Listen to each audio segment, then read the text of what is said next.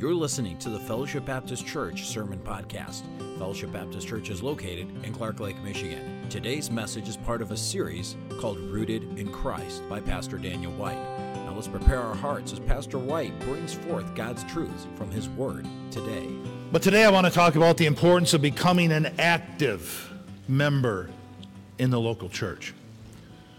There were several families that were on my mind today, and I prayed that God would really use this message to speak into their hearts about getting involved in the ministry. And do you know that every single one of those families are not here today? It's pretty incredible that the very ones that God put on my heart are not here. I'm going to tell you something. Spiritual warfare is real. It really is. And it's times like this that really make me realize the last thing the enemy wanted these families to hear was this message today. Matthew chapter 16, beginning with verse 13. When Jesus came into the coast of Caesarea Philippi, he asked his disciples, saying, "Who do men say that I, the Son of Man, am?" And they said, "Some say thou art John the Baptist, some Elijah, and others Jeremiah, or one of the other prophets." He saith unto them, "But whom say ye that I am?" And Simon Peter answered and said, "Thou art the Christ, the Son of the living God." And Jesus answered and said unto him, "Blessed art thou, Simon Bar-Jonah, for flesh and blood hath not revealed it unto thee, but my Father which is in heaven.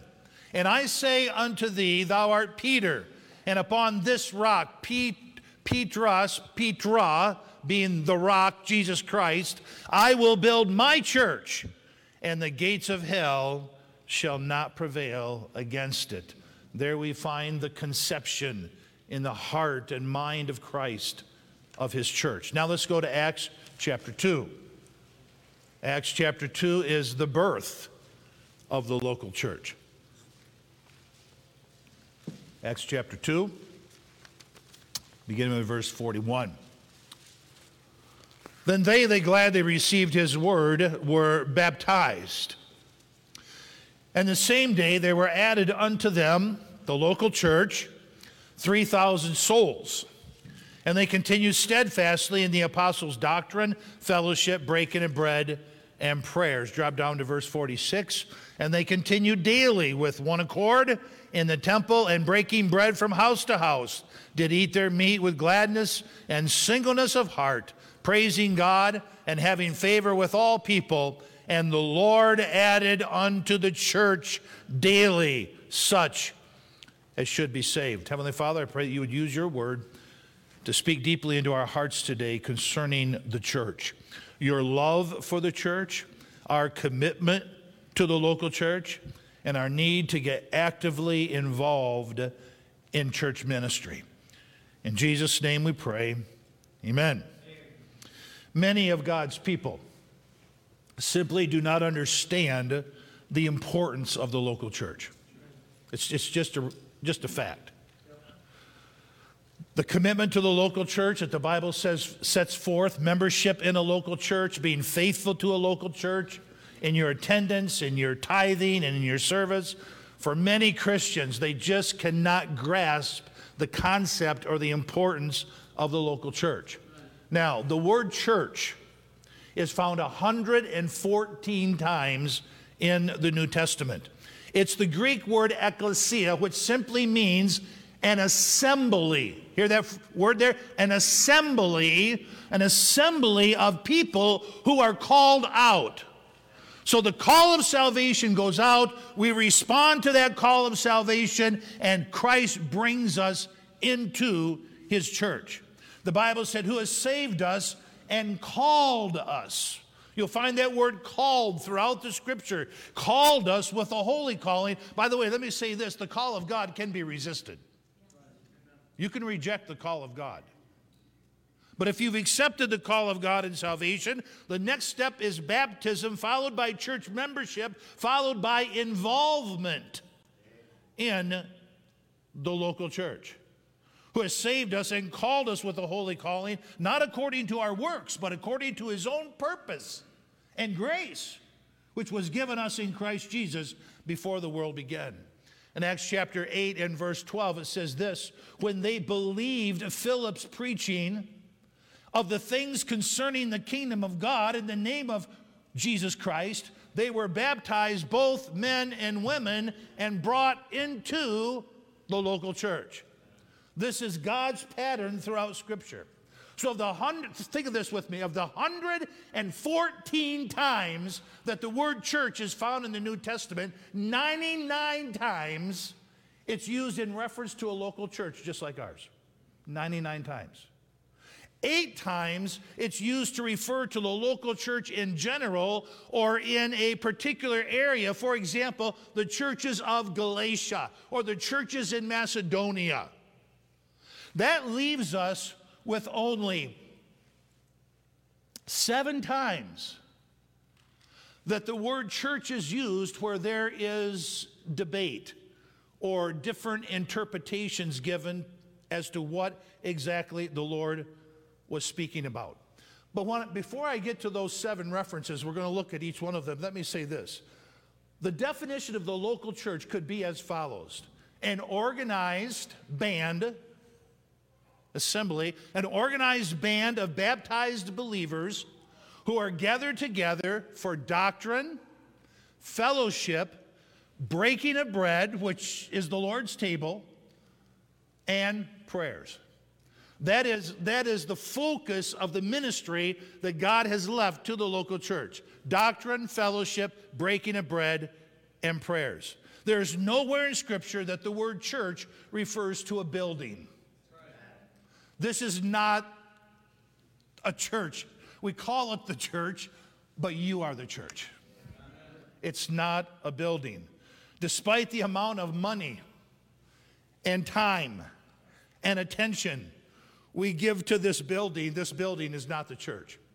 And sometimes we just get that thought or that concept in our mind, hey, I'm going to run down to the church, I say to my wife. And she knows what I'm talking about. We all know what we're talking about.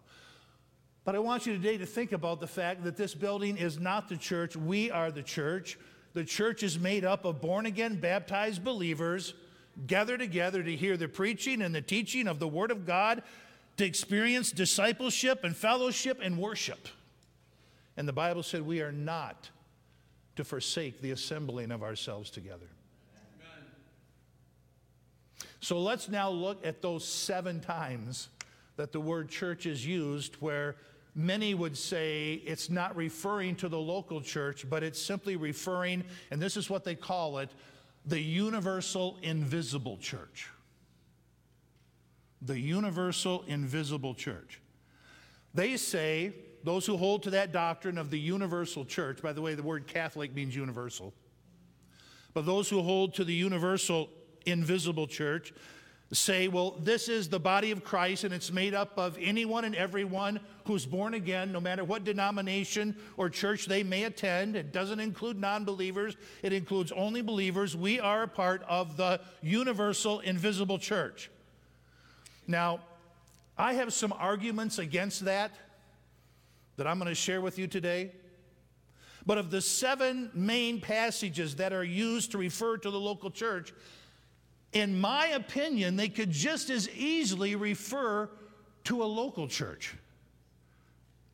So here we have an interpretation. Either it is a universal invisible church or it is a local visible church. And there kind of is good arguments on both sides. I'll give them that. But I could only share with you this morning as the pastor my personal opinion of these verses that are used by many to say you really don't need to be a part of a local church.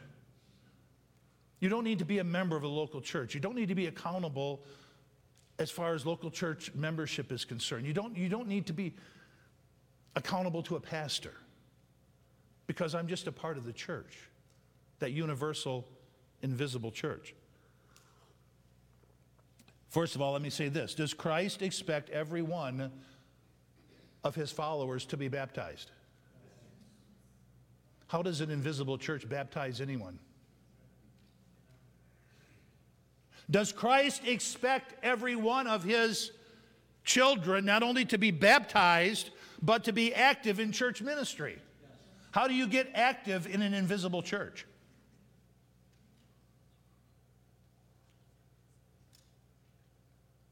Here's one of the verses, and we read it earlier, that is used. And those who hold to that doctrine of the universal invisible church quote this verse, I will build my church and the gates of hell shall not prevail against it. I just have a question. Why can't that refer to the local church? Who says that that refers only to the universal invisible church? First of all, let me say this. When you build something, you pretty much can see it. Right? Here's another one that they use, and we read this one. Praising God and having favor with all people, and the Lord added unto the church daily such as should be saved. And they said, there you have it. That's the universal invisible church. Shouldn't we take verses in their context? All right. So that's verse 47. Verse 48 talks about people being saved, baptized, and gathering together for doctrine, fellowship, breaking of bread, and prayers. So the context is the local church.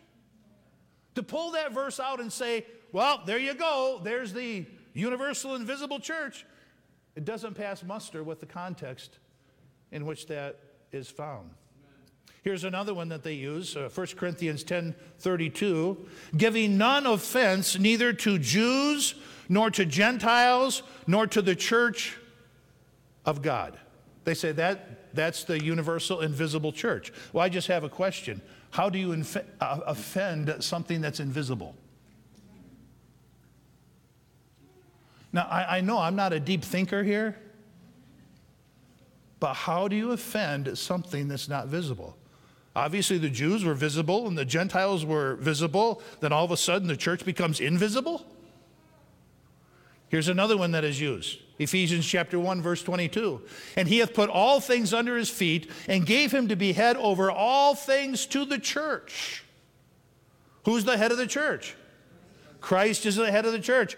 How is Christ the head of an invisible church?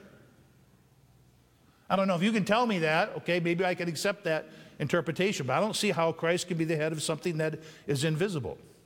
Here's another one, a little bit more lengthier. Ephesians chapter 5, verse 22 through verse 32. Wives, submit yourselves unto your own husbands as unto the Lord, for the husband is the head of the wife, even as Christ is the head of the church and the Savior of the body. Therefore, as the church is subject unto Christ, so that the wives be to their own husbands in everything. How is an invisible church subject unto Christ? So let the wives...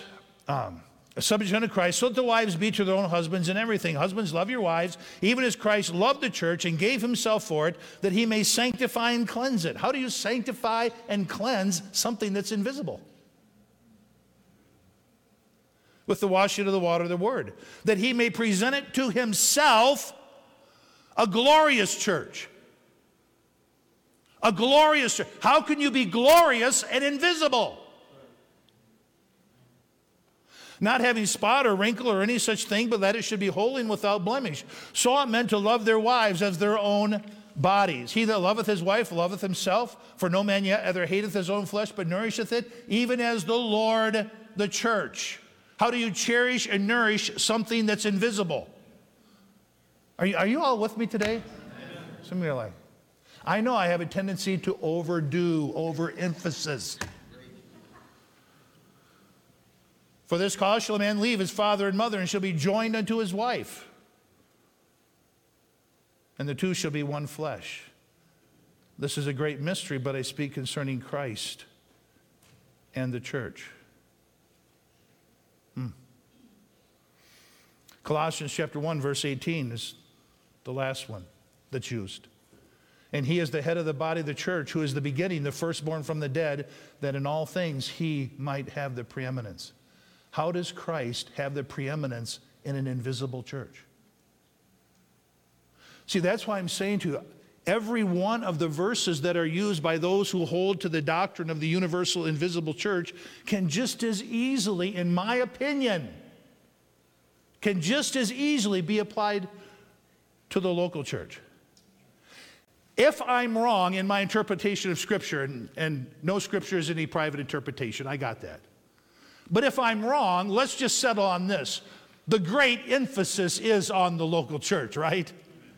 If you have 114 references to the local church and only 7 references, and those are in question, to the universal, invisible body of Christ, the church, I would say we need to put the emphasis where Christ puts the emphasis.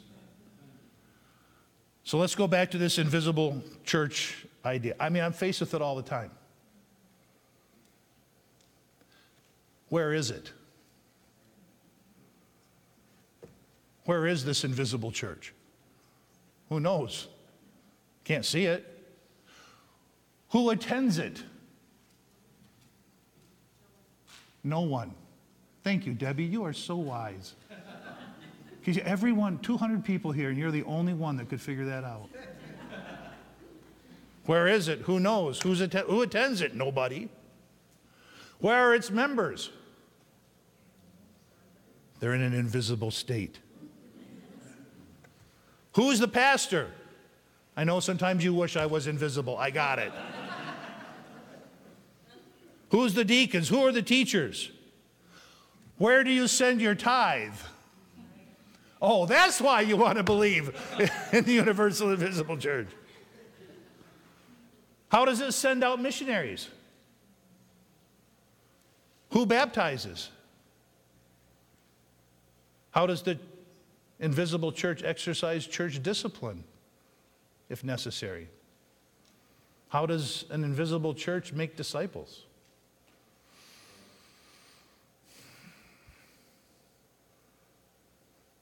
I believe that most of us would confess that all Scripture is given by inspiration of God. That it is profitable for doctrine, reproof, correction, instruction in righteousness, and that it is our only rule of faith and practice. How many believe that? Say amen. Okay.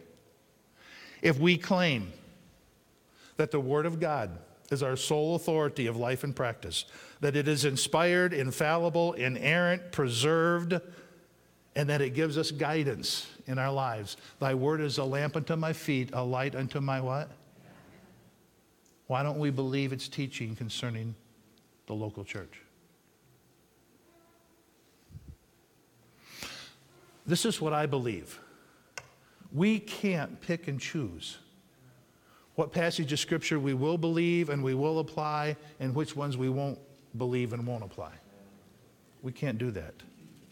Remember when the country buffet used to be here in town? How many remember the country buffet? We grew up taking our children to the country buffet because everyone under 12 was free. After they all started getting, we didn't go there much anymore. But can you tell this preacher loves smorgasbords? I love to pick and choose going through a buffet. God's word is not a buffet.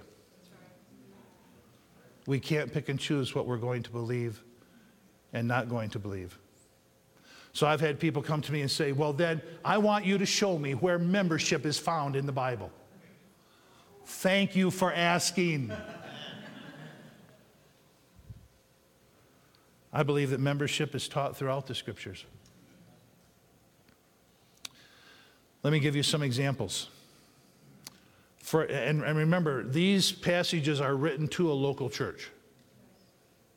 They're not written to a universal, invisible church. 2 Corinthians chapter 12. For as the body is one and hath many members. Does your body have a lot of members? Sure it does. For as the body is one and hath many members, and all the members of that one body, being many, are one body, so also is Christ. Don't tell me that's talking about some universal invisible church. It's talking about a body that has members. Members. But now God has set the members, every one of them in the body, as they has pleased him. But now are they many members, but one body. We have many members in the church, but we're one body. Nay, much more, those members of the body which seem to be more feeble are necessary. And those members of the body which we think to be less honorable, upon these we bestow more abundant honor, and our uncomely parts have more abundant comeliness. That there should be no schisms or divisions in the body, but that the members of that local body, that the members should have the same care one for another. And whether one member suffers, how can this be a universal, invisible church?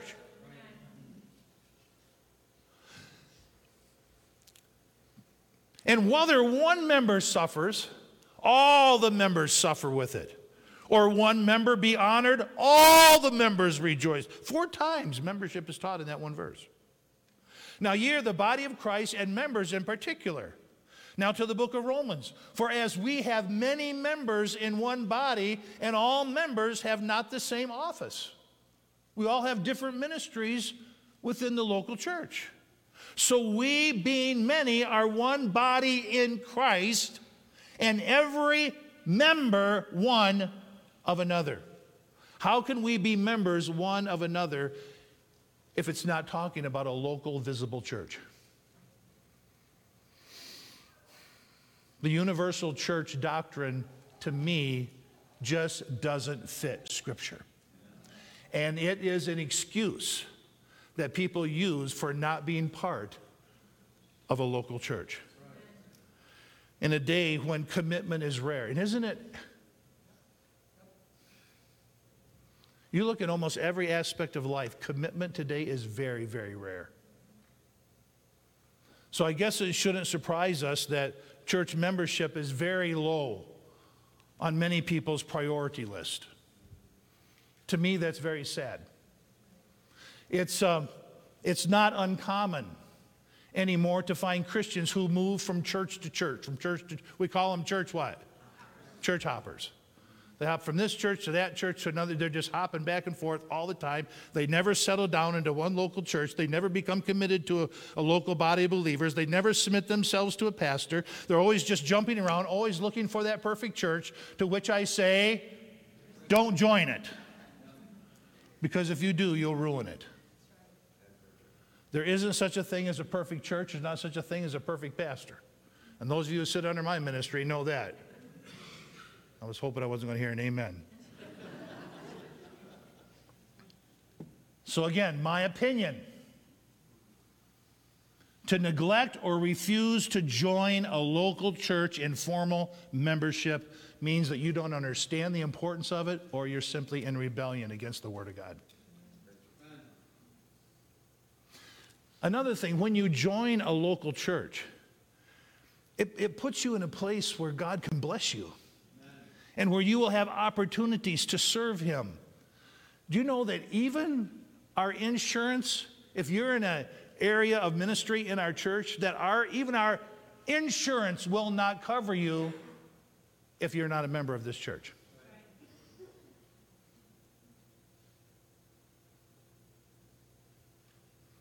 I believe it's essential for every Christian to understand what church membership is and how important church membership is. And I did this. I went through the New Testament and all these passages that refer to the church. And I thought, in the New Testament, this is what it is. When you came to Christ in the New, and I challenge any of you to find anything different. When you come to Christ, in the New Testament, when they came to Christ, they also came to His church. There wasn't such a thing as someone coming to Christ but not coming into His church. So the idea of experiencing salvation without belonging to a local church is absolutely foreign in the New Testament. You will not find it. When individuals repented and believed, they were baptized, and the Bible said, and they were added to the church. Not the invisible church, but to the visible local church. Having a private commitment to Christ is not found in the Bible. I'll never forget, actually it was when we were in the process of building this church, someone stopped by and I encouraged, I said, We would love to have you come, and they profess to be a Christian, so they'd love to have you come and fellowship with us and become a part of our church. They said, this is what they said: my church is a tree stand. Really? Now, I like being in a tree stand, but that is not my church. But that's the concept that so many people have. My church is being out on the golf course, or my church is being out on the boat, or my church is being out in the woods. That's where I commune with God. Can you commune with God in those places? Not on a golf course. It is impossible to commune with the Lord on a golf course. What I told my daughter the other day, I said, I have not cursed since, I never did really curse. Even when I was in high school, I never cursed. But I do remember there was some times in high school when I cursed. The only time I ever came close to it was when I was on a golf course.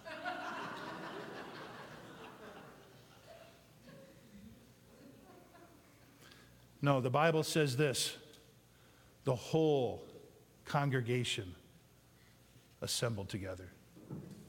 Not on the golf course, not on a tree stand, not on a lake.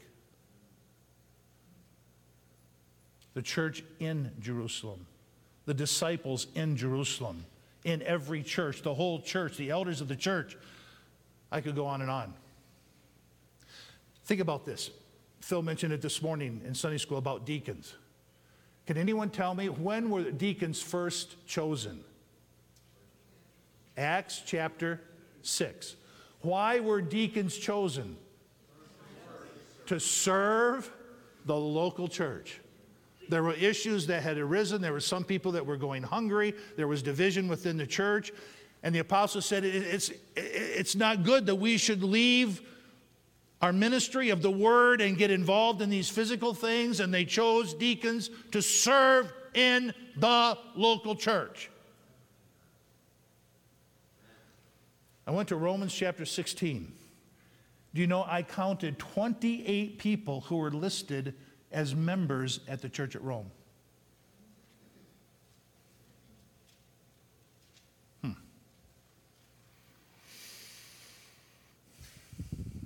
Why do we gather together in the local church? To worship.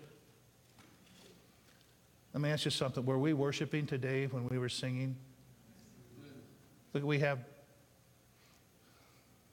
probably have a little over 200 here today. I mean, this church of 200 sings like church of 400. What are we doing? We're worshiping. Can I say something to you?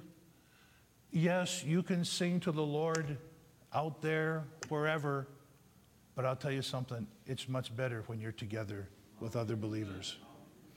I remember years ago I went to a pastor's conference. It was held at Detroit in Cobo Hall. There were over 2,000 pastors there. And when we sang, I mean, seriously, it was like heaven. Heaven came down.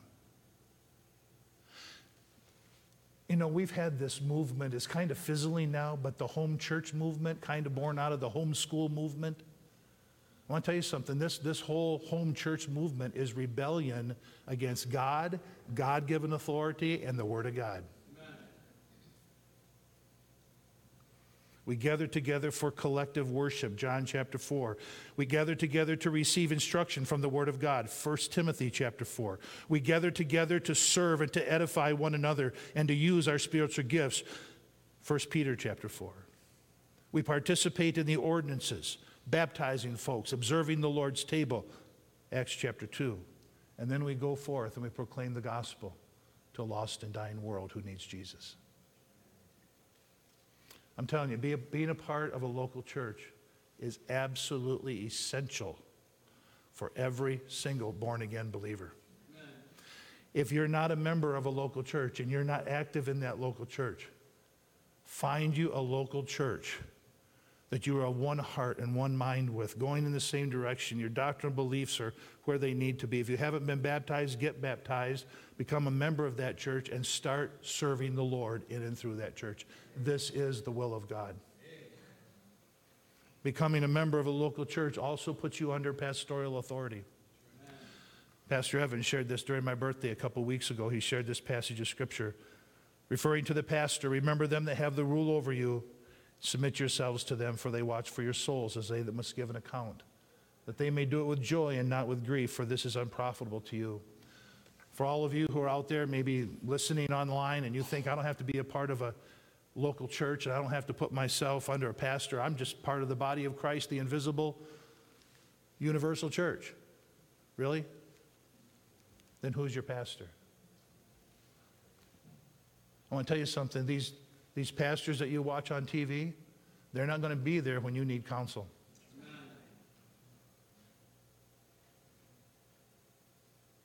They're not going to be there to perform your weddings. And they're not going to be there to put you in the ground.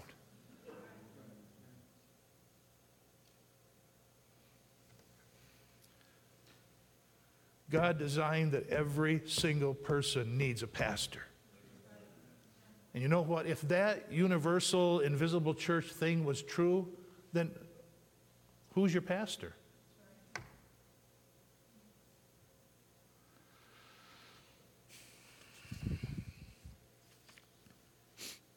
There have been some times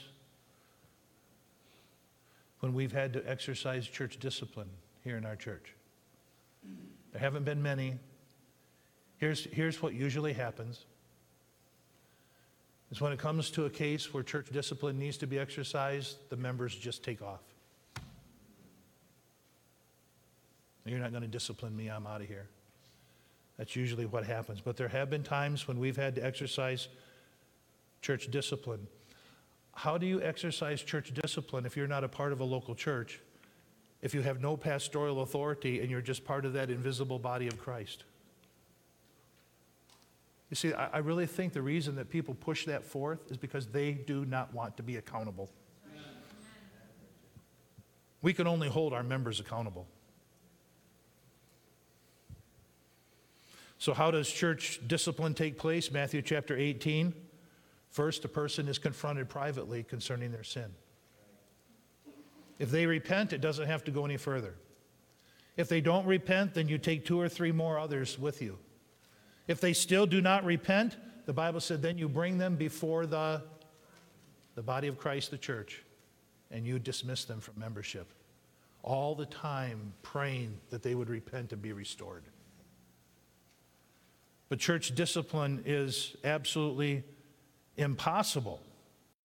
I just did a study of this. The Bible said, love one another, serve one another, accept one another, strengthen one another, help one another, care for one another, forgive one another.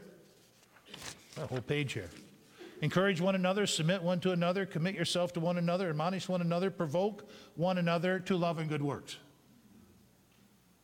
Meet with one another, agree with one another, be concerned one for another, humble yourself before one another, have compassion one for another, do not be consumed one of another, don't be angry toward one another, don't lie to one another, don't grumble to one another, give preference one to another, be at peace one with another, sing to one another, if you have a good voice. Some people you don't want singing to you, do you?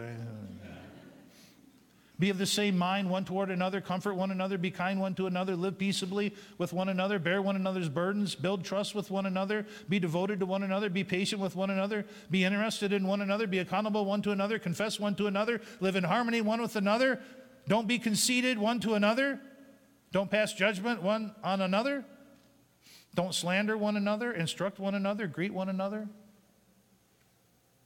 That's only possible in the local church.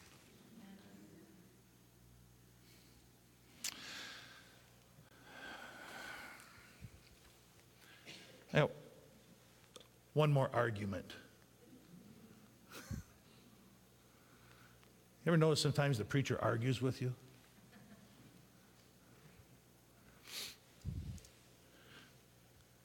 How does the church support needy widows if it's just some universal, invisible church?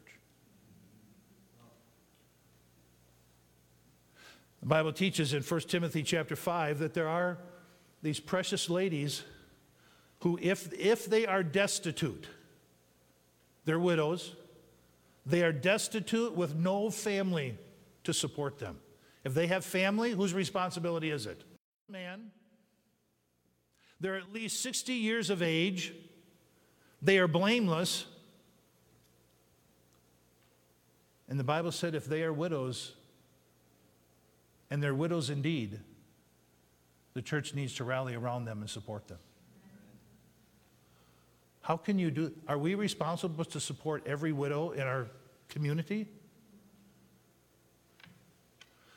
I'll tell you what I've done. Maybe it made me think I'm a little hard-hearted in this, but I get these calls all the time of people who want money.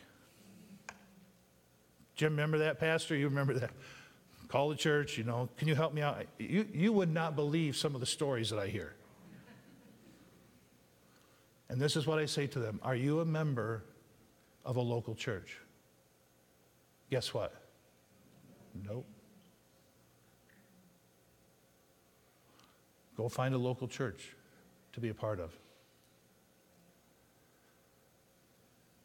The basis of becoming a church member is clearly seen in the example of the early church, the existence of church leadership, the existence of church discipline, the mutual edification of one another, the support of widows. The bottom line is this: the local church is important. It's important to God. It should be important to you. If you're saved, you should be baptized, become a member of a local church, and get involved. It is the will of God. Let's have every head bowed.